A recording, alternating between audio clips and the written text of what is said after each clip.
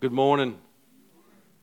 A lot of good words in our music today. God's constancy, His firmness, His steadfastness. And that's what we want to look at this morning. Psalms 37.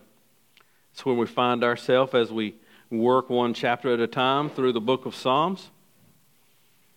As you find your place, I just wanted to I'll mention it a little bit later.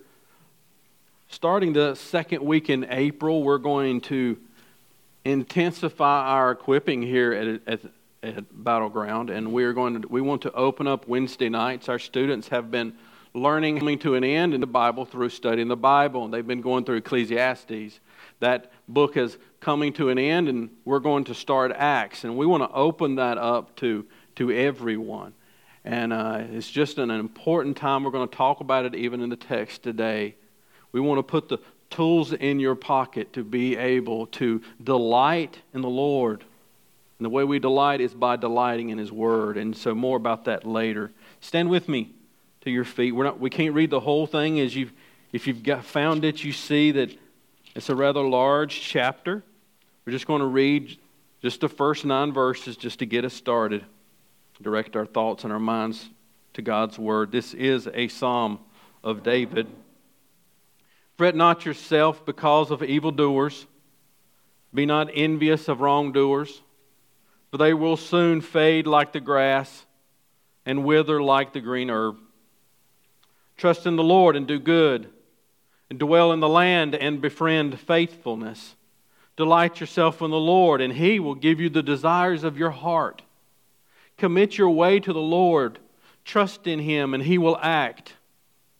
He will bring forth your righteousness as the light and your justice as the noonday. Be still before the Lord and wait patiently for Him. Fret not yourself over the one who prospers in his way, over the man who carries out evil devices. Refrain from anger and forsake wrath. Fret not yourself, it tends only to evil. For the evildoers shall be cut off, but those who wait for the Lord shall inherit the land. Let's pray. And so, Lord, now we have worshiped You. We have reminded ourselves of Your character. And that You delight Yourself in loving and caring for Your own. And so now, Lord, just show us this truth in the text that is both beautiful and at times sobering. Comfort Your people. And Lord, if there be anyone that does not know You here today, would You draw them to Yourself so that they may repent and believe and delight themselves in You. Thank You for Your Word, that it produces what You desire for Your glory in Jesus' name. Amen. You can be seated. So imagine you're standing a good ways off, and there seems to be a theme park out there. You can see it in a distance, and if you've ever seen one with one of those water slides, it's up real high, and it starts and it winds around. It seems like a wonderful thing, and a matter of fact, from a distance, you may be even envious that they're over there enjoying themselves in this theme park, and here I am wherever I am. But as you follow that slide, as it winds around, you see that it lands in a big pool of water, and the pool of water is full of alligators. So the question is, would you still be envious of that person on the slide if you knew their end? This is the sort of the sobering point of Psalms 37. He wants to remind us that absolutely we live in a fallen world, and it seems sometimes that it pays to be wicked. It seems sometimes that those who suffer the most are the righteous, and we are left here trying to make sense of it. So this psalm is directed towards us, towards the reader. Many psalms are directed towards worship, and then it beckons God's people to worship. This psalm is directed towards us. So here's the question today. It's in your notes. Ask it many ways. We'll come back to it. Am I living in fret mode? We're going to talk about that word today. It's an important word in the text. It's repeated. Are you living by fret or by faith? You making decisions by fret or faith today? Good question to talk about in your growth groups. It's true that all of us can find ourselves in maintenance mode. Just trying to keep what we've got, not looking at anywhere else. We can't live life that way. We can't raise kids that way. We can't build a church that way. That's why I'm so grateful for our leadership team who keeps me focused on the vision and the future. So here's what we want to look at today. There's a lot here. I want us to see that He's calling us to trust the Lord. And He says, trust the Lord, wait patiently. To trust the Lord is to wait patiently. To wait patiently is to trust the Lord. Knowing what we've just got through singing, that He will not forsake His own. But we also need to trust the Lord because divine justice is coming, either in this life or in the next. And I want us to see that as we live, we're supposed to live taking refuge. So look at your first point. Trust the Lord. The Lord's people live trusting the Lord will never forsake His own. That's why we study theology. We want to study who God is, because the more we know about God, the more this drives deeper into our very soul. We can trust the Lord because He will not forsake His own. So verses 1 to 3 begins to set this up. We're going to look at this for a minute. But we know that trust is reliance on the Lord. He's going to get very clear here what that means. I just want you to look at verse 3 to start with. I want you to notice a word that almost got past me in my studies this week. Look at verse 3. Trust in the Lord and do good. Dwell in the land and befriend faithfulness. I just about missed that word, befriend. You know what that word befriend means? It needs to foster the growth of. What does foster mean? It means to encourage the growth of. That's what when we do foster care, we are encouraging the growth of someone. It says we need to befriend. We need to encourage the growth of faithfulness. We need to foster that in our lives. That's why we trust the Lord, because there's only one place that we can find someone who is absolutely immovable and infinitely trustworthy. And the more you get to know Him, the more you see it. So how do I foster faithfulness and reliance on the Lord in my life? Just what we want to look at for a few minutes. First, I want to look ahead. So look at verse 2. We're going to look at this and more in just a few minutes. I just want you to see that fostering trust and faithfulness in your life is to look ahead. For they will soon, he's talking about the ungodly, for those that it seems like life is better for them than it is for me. There's no consequence for he says, look ahead. Verse 2, they will soon fade like grass and wither like the green herb. Look down at verse 10. In just a little while, the wicked will be no more.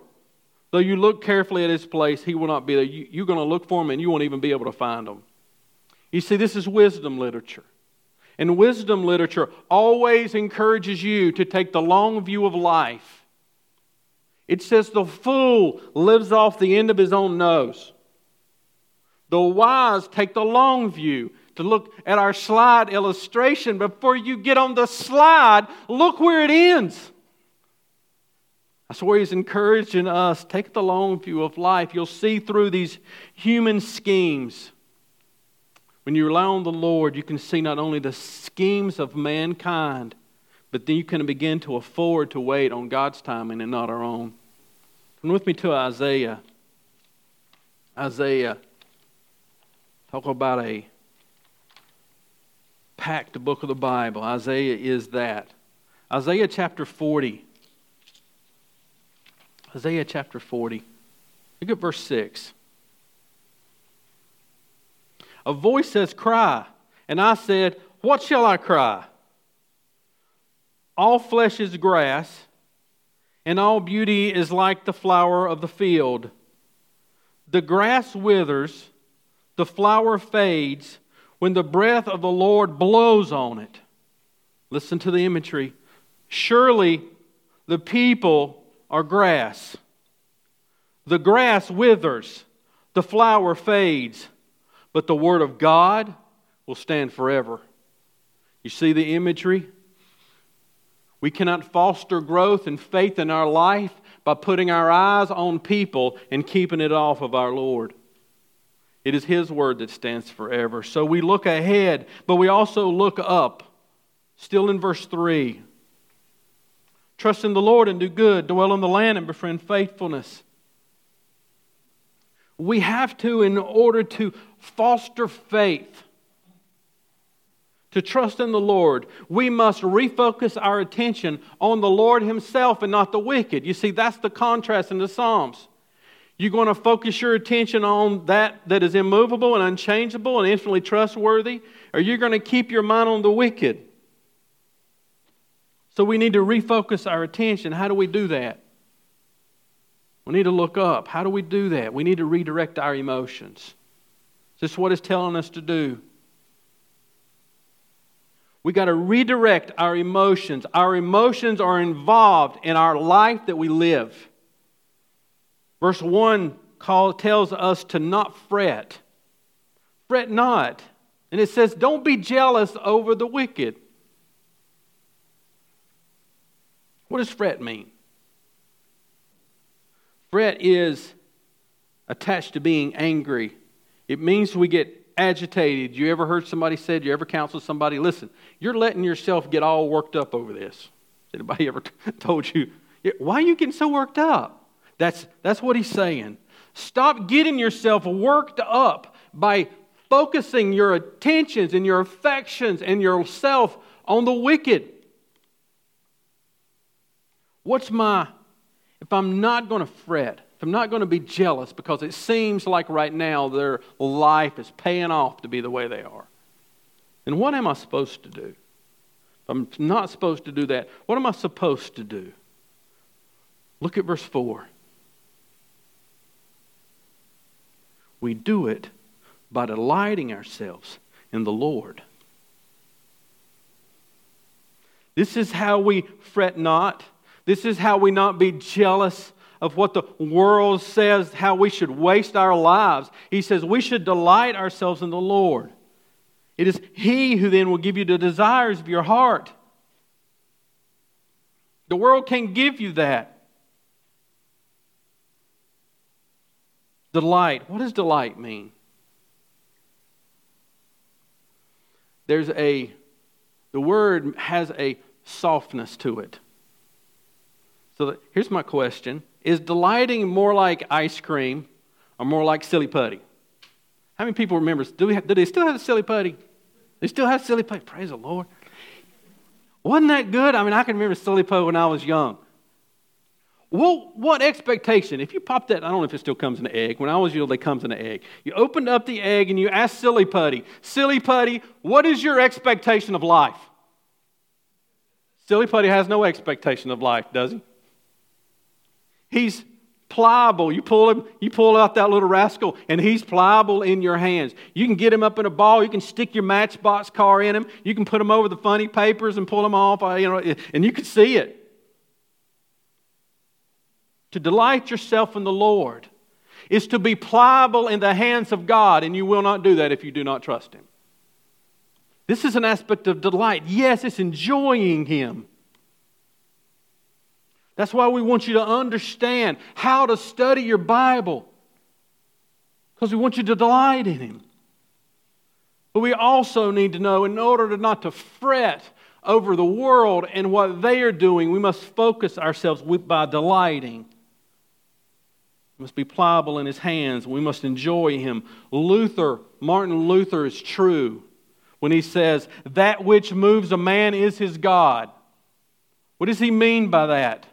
That which stirs the affections, that which we treasure is our God. This is what David is saying. Good growth group question in your growth groups when you go, why would the godly be envious of the wicked? We are answering that question, but Talk about that more in your growth groups.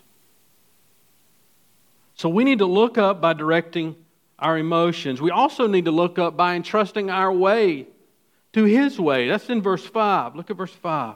It says, commit your way to the Lord. Trust in Him and He will act. Now 1 Peter tells us to cast all of our anxieties on Him and He will care for us. That's true. That's part of this. It presumes that you and I are going to fret. We're going to fret. We're going to get ticked off because this seems to be, they're getting by with it, God. You're not doing anything. They take and they take and they take. When are you going to act, God? This involves more than just abandoning that.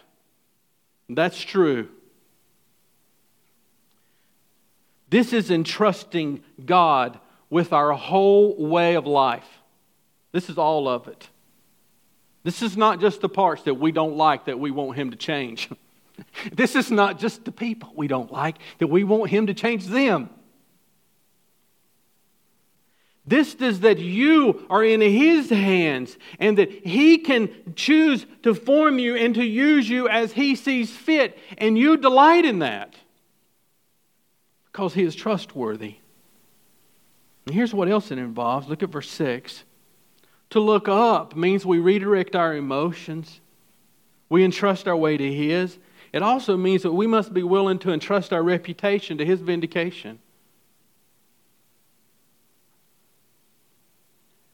We can't parent our children wondering what they think. This is consuming us. This is why much of our parenting is being done in fret mode, because the fear of man has created envy. Verse 6 says, He will bring forth our righteousness as the light and your justice as the noonday. The Lord is in charge of our reputation. What people think of us in this world is not supposed to inform our decisions. Our Lord and His Word informs it. This is our assurance. He will bring righteousness and justice to bear in my life because He is my Father. That's what He's saying. This is how we foster faith in our life. So we look ahead. We look up. And we live constructively. This is what verse 3 is telling us. You trust in the Lord and you do what? What does it say? Do good. Trust in the Lord and do good. I love this. Dwell in the land. This is our reality, isn't it? We have to live here. We live here. We have to trust in the Lord as we live in a world where most people aren't. Have you ever noticed, if you ever tried parenting or you ever worked for a pretty hard person, fear, worry, anger, envy, they're terrible motivators. They don't work very well for long term to try to motivate your kids by fear and shame. Work for a little bit, it'll usually backfire on you. We delight because we trust. We have a place that we must live in. And so what we are doing as we are trusting is obedience. We're doing good. A faith that trusts obeys. It's a living faith. Romans 12:21. Romans 12:21. We live in an evil world, that's true. Here's what we're supposed to do as we live in the evil world. Romans 12:21 says, do not be overcome by evil, but overcome evil with good. Here's what we're saying this morning. You can actually begin to fret over sin and begin to sin yourself. You can become sinful over the sinfulness of others. It says trust in the Lord and do good. So the Lord's people live by trusting. The Lord's people live by waiting on divine justice. And I know this is not focused on much from the pulpits and even in our life, but Psalms and Scripture is full of the two sides of God's justice. He starts here in this section in verse 7 by saying, "Be still before the Lord and wait patiently for Him." Got this word again, "Fret not yourself over the one who prospers in his way." We learn a lot right there, don't we? What are we waiting for? See it? Be still before the Lord and wait patiently for Him. This word, wait patiently, has endurance in it. It can even mean similar to the way commit means. It means to entrust. In other words, in the life that you live, perseverance is required. Persevering is waiting patiently. It's not just talking about being quiet. Not just talking about me having some me time every once in a while. When is the last time, brothers and sisters, you've sat quietly by yourself with God's Word, a pen in your hand and a notepad and say, "Show me your way, God. I will not get up till you show it to me. And if you show it to me, Lord, I'll teach it to someone else because I want to delight in you." It's just what we focus ourselves on as we wait. We wait expecting God to act because He said He would. And when He acts, brothers and sisters, it is both wonderful and it is both dreadful. This is why we don't fret. Because God is good and He knows how to dispense justice. We don't. So just a minute on this fretting again, because it keeps coming up in the text. Waiting patiently. Hard for us to be still, wait patiently, and don't fret, because we're inundated by things, isn't it? So here's the question. This question came up in my study of Ecclesiastes this week. Is gaining information the same as gaining wisdom? If it is, we should be the most patient, comforting people on the face of the earth because we're inundated with information. The reason that many of us are fretting ourselves to death is because we spend our mornings on the news channel and not our Bibles. We spend our mornings on social media and not the Lord. And what causes this? When we inundate ourselves with something other than delighting in Him and waiting on Him, is fretting. It causes us to busy up our lives because this is the way we manage our anxiety. We manage our anxiety not by waiting on the Lord, but by busying ourselves up. And because we're so scared of what's going to happen to our children, we busy their lives up as well. Listen to verse 8. Refrain from anger and forsake wrath. Listen, fret not yourself. It tends only to evil. That's a good warning today for us. As we wait. Turn with me to Psalms 46. This is the message whether you're 8 years old this morning or 80.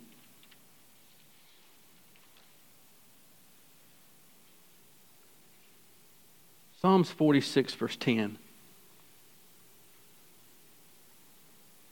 Be still and know that I am God. I will be exalted among the nations. I will be exalted in the earth. The Lord of hosts is with us. The God of Jacob is our fortress. Oh, parents, grandparents, church, that we would learn that the greatest thing that we can remind ourselves and teach our kids is to be still and know that our God is a sovereign God, and one day He will be exalted among the nations. He will be.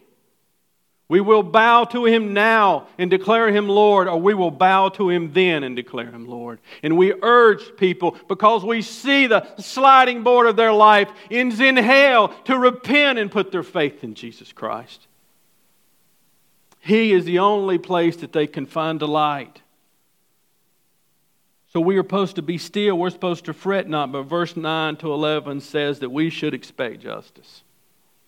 We can expect it. Here's the promise from God, who has never not fulfilled His promise yet. For the evildoer shall be cut off, but those who wait for the Lord shall inherit the land. In just a little while, verse 10, the wicked will be no more. Though you look carefully at his place, he will not be there. Verse 11, but the meek shall inherit the land and delight themselves in abundant peace. Do you see it? We've been talking about this. There's always two sides to justice. There's the negative, as it were. There's the positive.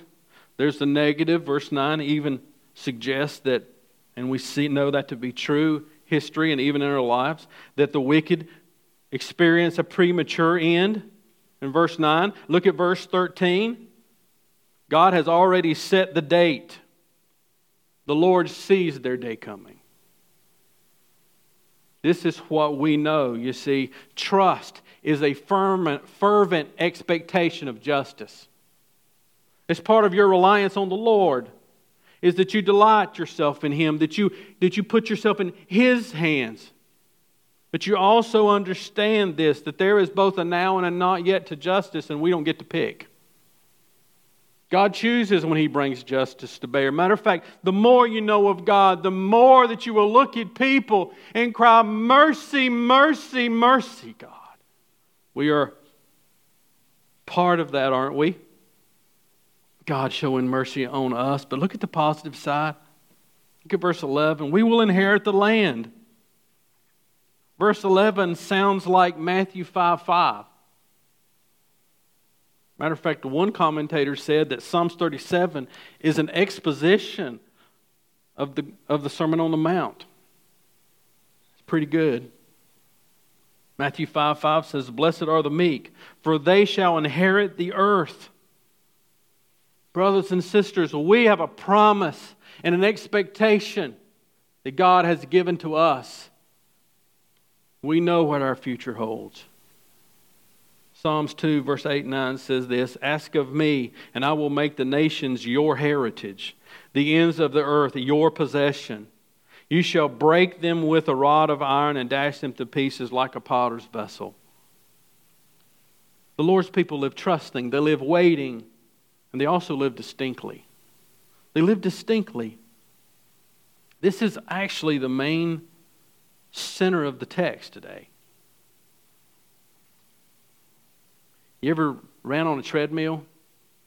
That was always so aggravating to me. Why can it be aggravating? Because you don't really go anywhere. You ever see these new exercise equipments they have like a screen in front of them where you can see like you're running in the Grand Canyon or you're running at the beach, that kind of thing. Here's what it's saying. If you run on a treadmill, you get the benefit of exercise. Here's what it's saying about the wicked. The ways of the wicked are futile. They're useless. That's what that means. So he's contrasting wicked, righteous, hope, futility. Verses 12 to 13. Look what it says.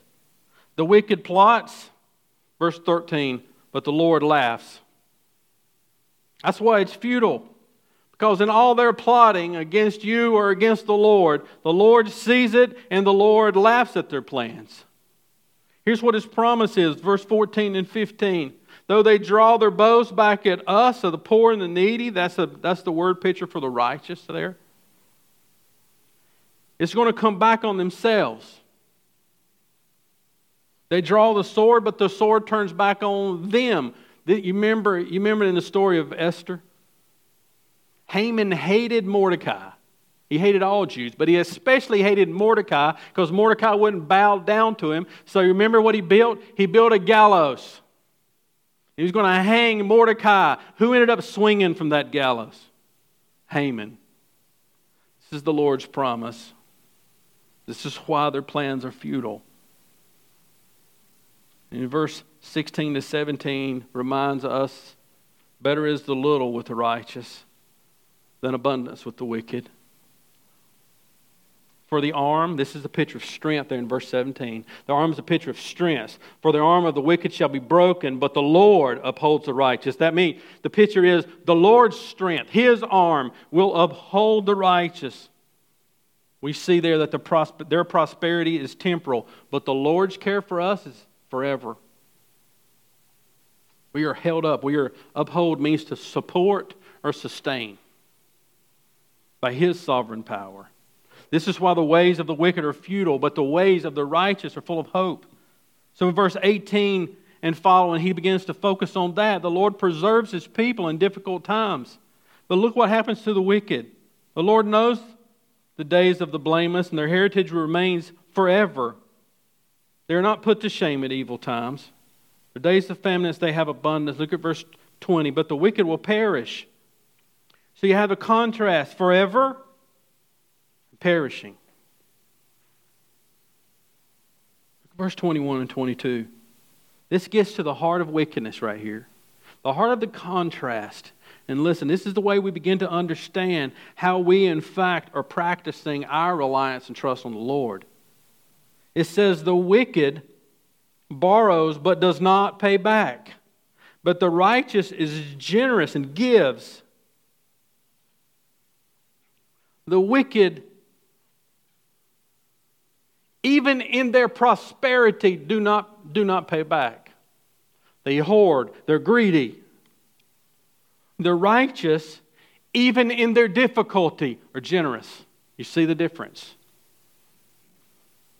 It's just what he is saying. It's why their ways are futile and ours leads to blessing. It is we who will inherit the land. It is they that will be cut off. You begin to see these words of wickedness, perishing, cutting off. They're willingly greedy. Righteous are willingly generous. Verse 23 and 24. We see this word uphold again. The steps of a man are established by the Lord when he delights in his way. Established means firm. That God establishes the steps of His own. That's why we can trust Him. Listen, the truth is sometimes we do fall. Either of our own accord or because someone else's. But here's the promise. It's a good word today. Though he fall, he shall not be cast headlong. For the Lord uphold His hand. Yes, we sometimes are cast down, but we will never be destroyed. Verses 25 and 26. This comes back to generosity. You see it? He's saying, listen, so David's writing this as an old man, having seen a lot of life. He said, I have been young, and now I'm old. Yet I have never seen the righteous forsaken or the children begging for bread. He is ever lending generously, and his children become a blessing. The Lord provides for His own, and in turn, they bless other people. That's what He's saying. That's why we as a church take care of each other. My generosity is a good test whether I'm living by faith or living by anxiety. If my practice is not first fruits, then I am most likely living by anxiety and not faith. Because faith is a dependency on the Lord that He takes care of His own. And of that we have no doubt. That's what David says, listen, I've lived a long life and I can testify to how my God has taken care of me.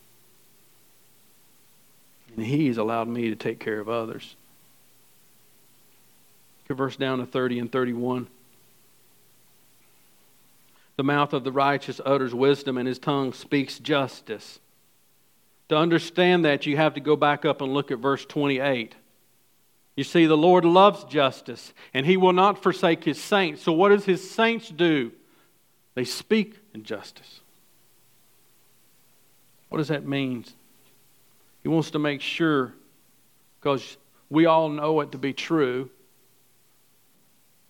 the world is not full of outright wicked people. It's completely full of hypocrites. People who like to act like they're righteous, but inside, as Jesus would call them, they're dead men's bones. Here's what He's saying, 3 things here in verse 30 and 31. The righteous, their words should be sincere and true. Look at verse 31. God's word should reign in their hearts. And because they love justice and God's word reigns in their heart, they order their lives around what is good and what is right. Philippians 4:8 says, whatever is good, whatever is pure, whatever is holy, think about these things. I love verse 33 that tells us the Lord will not abandon him to his power or let him be condemned when he's brought to a trial. Do you remember Romans 8:1? Is there any condemnation for those that are in Christ? There is no condemnation. That's why we trust him. There's no condemnation. Turn with me to Psalms 1. I want you to see this as we get to the end. Psalms 1. There's a reversal of a metaphor that he's counting on the fact that you remember Psalms 1. Remember it says, "Blessed is the man that walks not in the counsel of the wicked, nor stands in the way of sinners, nor sits in the seat of scoffers. But his delight," there's that word, "is in the law of the Lord, and on that law he meditates day and night." Look at verse 3. This is important. "He is like a tree," that's the righteous, the blessed man, "is like a tree planted by streams of water that yields its fruit in its season, and its leaf does not wither, and all that he does prospers." Verse 4, "The wicked are not so." And so what he does here, hold your place there. Now look back in Psalms 37, verse 35 and 36. He says, "I have seen a wicked, ruthless man spreading himself out like a green laurel tree." Verse 36, "But he passed away. Behold, he was no more. I sought him and couldn't find him." So do you see it? Go back now and look at verse 3 again. "The righteous are said they're like a tree that's planted by the streams of living water, and they never wither, and they always produce fruit." Here's the promise that he reverses the metaphor in Psalms 37 and says, they may be green right now, but one day you're going to walk by there and you're not even going to be able to find where they used to be.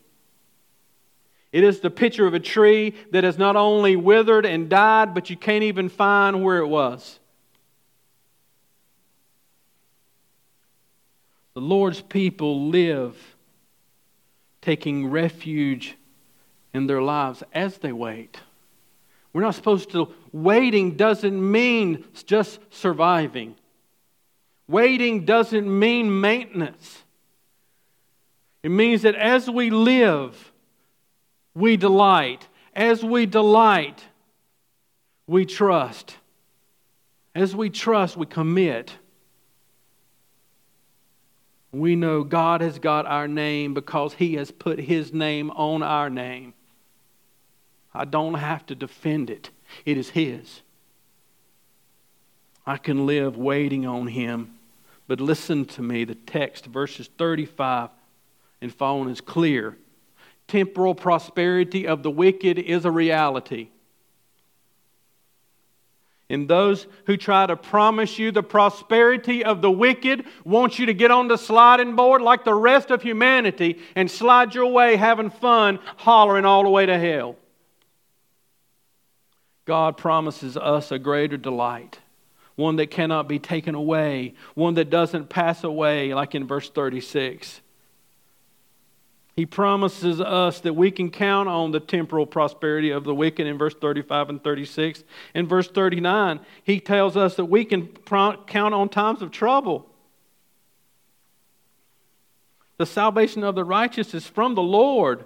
He is their stronghold in time of trouble. We wouldn't know how good our God is if it weren't for the trouble. Even the trouble is a gift from God. Because we see He loves me, He saves me, He has provided something that's immovable in the midst of a broken world full of wickedness and trouble. You see, God gives His people something that the world has no point of reference for, and it's called peace. Verse 37, "Mark the blameless, behold the upright, for there is a future for the man of peace." Oh, you know what I heard when I read man of peace? Isaiah 9:6 says this, "For to us a child is born, for to us a son is given, and the government shall be upon his shoulders, and his name shall be called Wonderful Counselor, Mighty God, Everlasting Father, Prince of Peace." We can live in peace in the midst of the prosperity of the wicked. We can live in peace knowing even in the midst of the trouble of our lives, because we have been justified by faith, and we now have peace with God.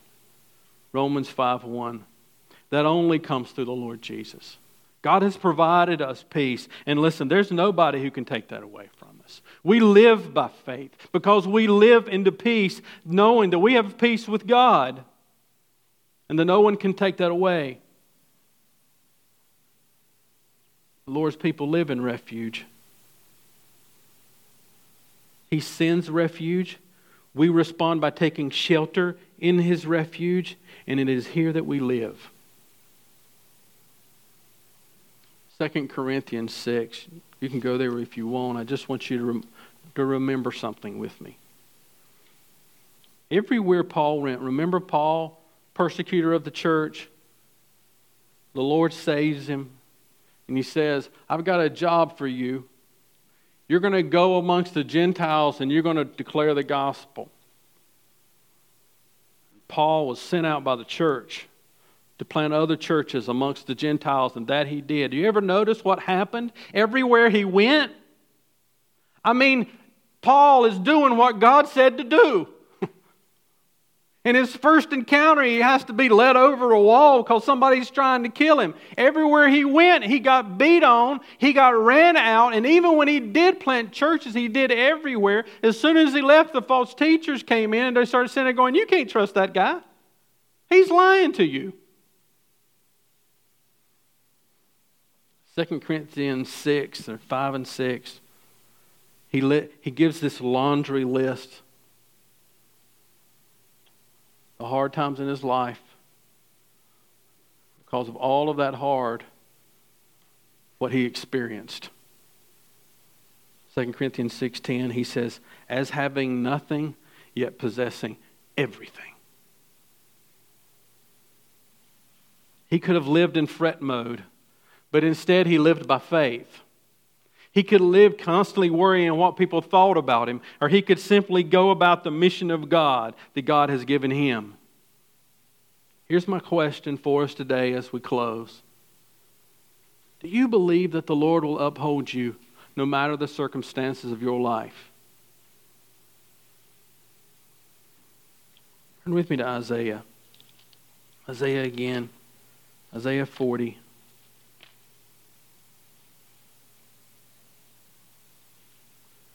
Look at verse 28. Isaiah 40, verse 28. Have you not known? Have you not heard? The Lord is the everlasting God, the creator of the ends of the earth. He does not faint or grow weary. His understanding is unsearchable. He gives power to the faint, and to him that have no might, he gives increasing strength. Even youths shall faint and be weary, and young men shall fall exhausted. Listen to verse 31. But those who wait for the Lord shall renew their strength. They shall mount up with wings of eagles. They shall run and not be weary, and they shall walk and not be faint. Whether you are a person trying to live out your faith in a job that has almost or absolutely no believers in there, whether you're simply trying to parent your children in the nurture and the admonition of the Lord, we need to ask ourselves this morning, is there some things, some motivations, and some actions that I need to change because I'm living by fret and not by faith?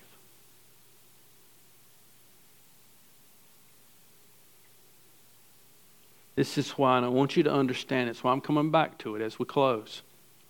I want you to understand the urgency that we as your pastors and leaders feel that you know how to delight in the Lord.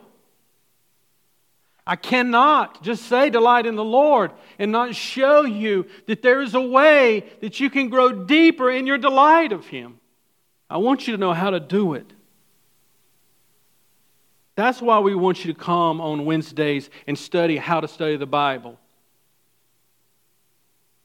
This is why I want you to study the text next week along with me.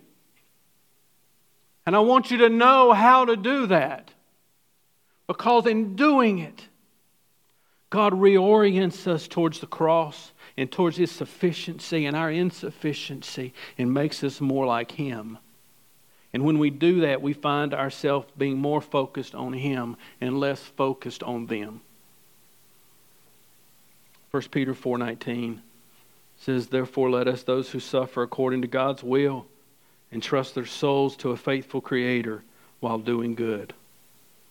So Lord, we are here today.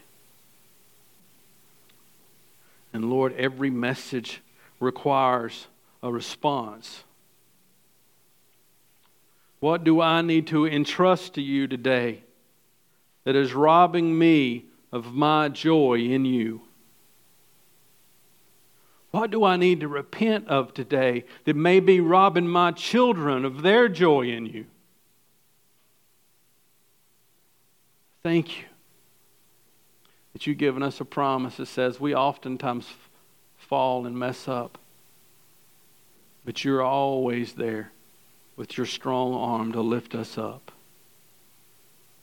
And so now we rest in your sovereign hand that you promise to carry us through this life and into the next.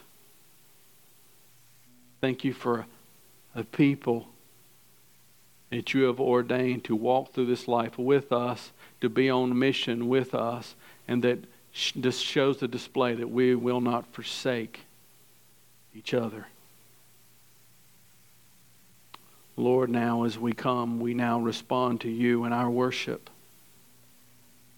And may this not just be a song. May this be the desire of our heart. May it affect now the way we live in joy and dependence on you. So now, Lord, receive our worship. In Jesus' name, amen. Stand with us.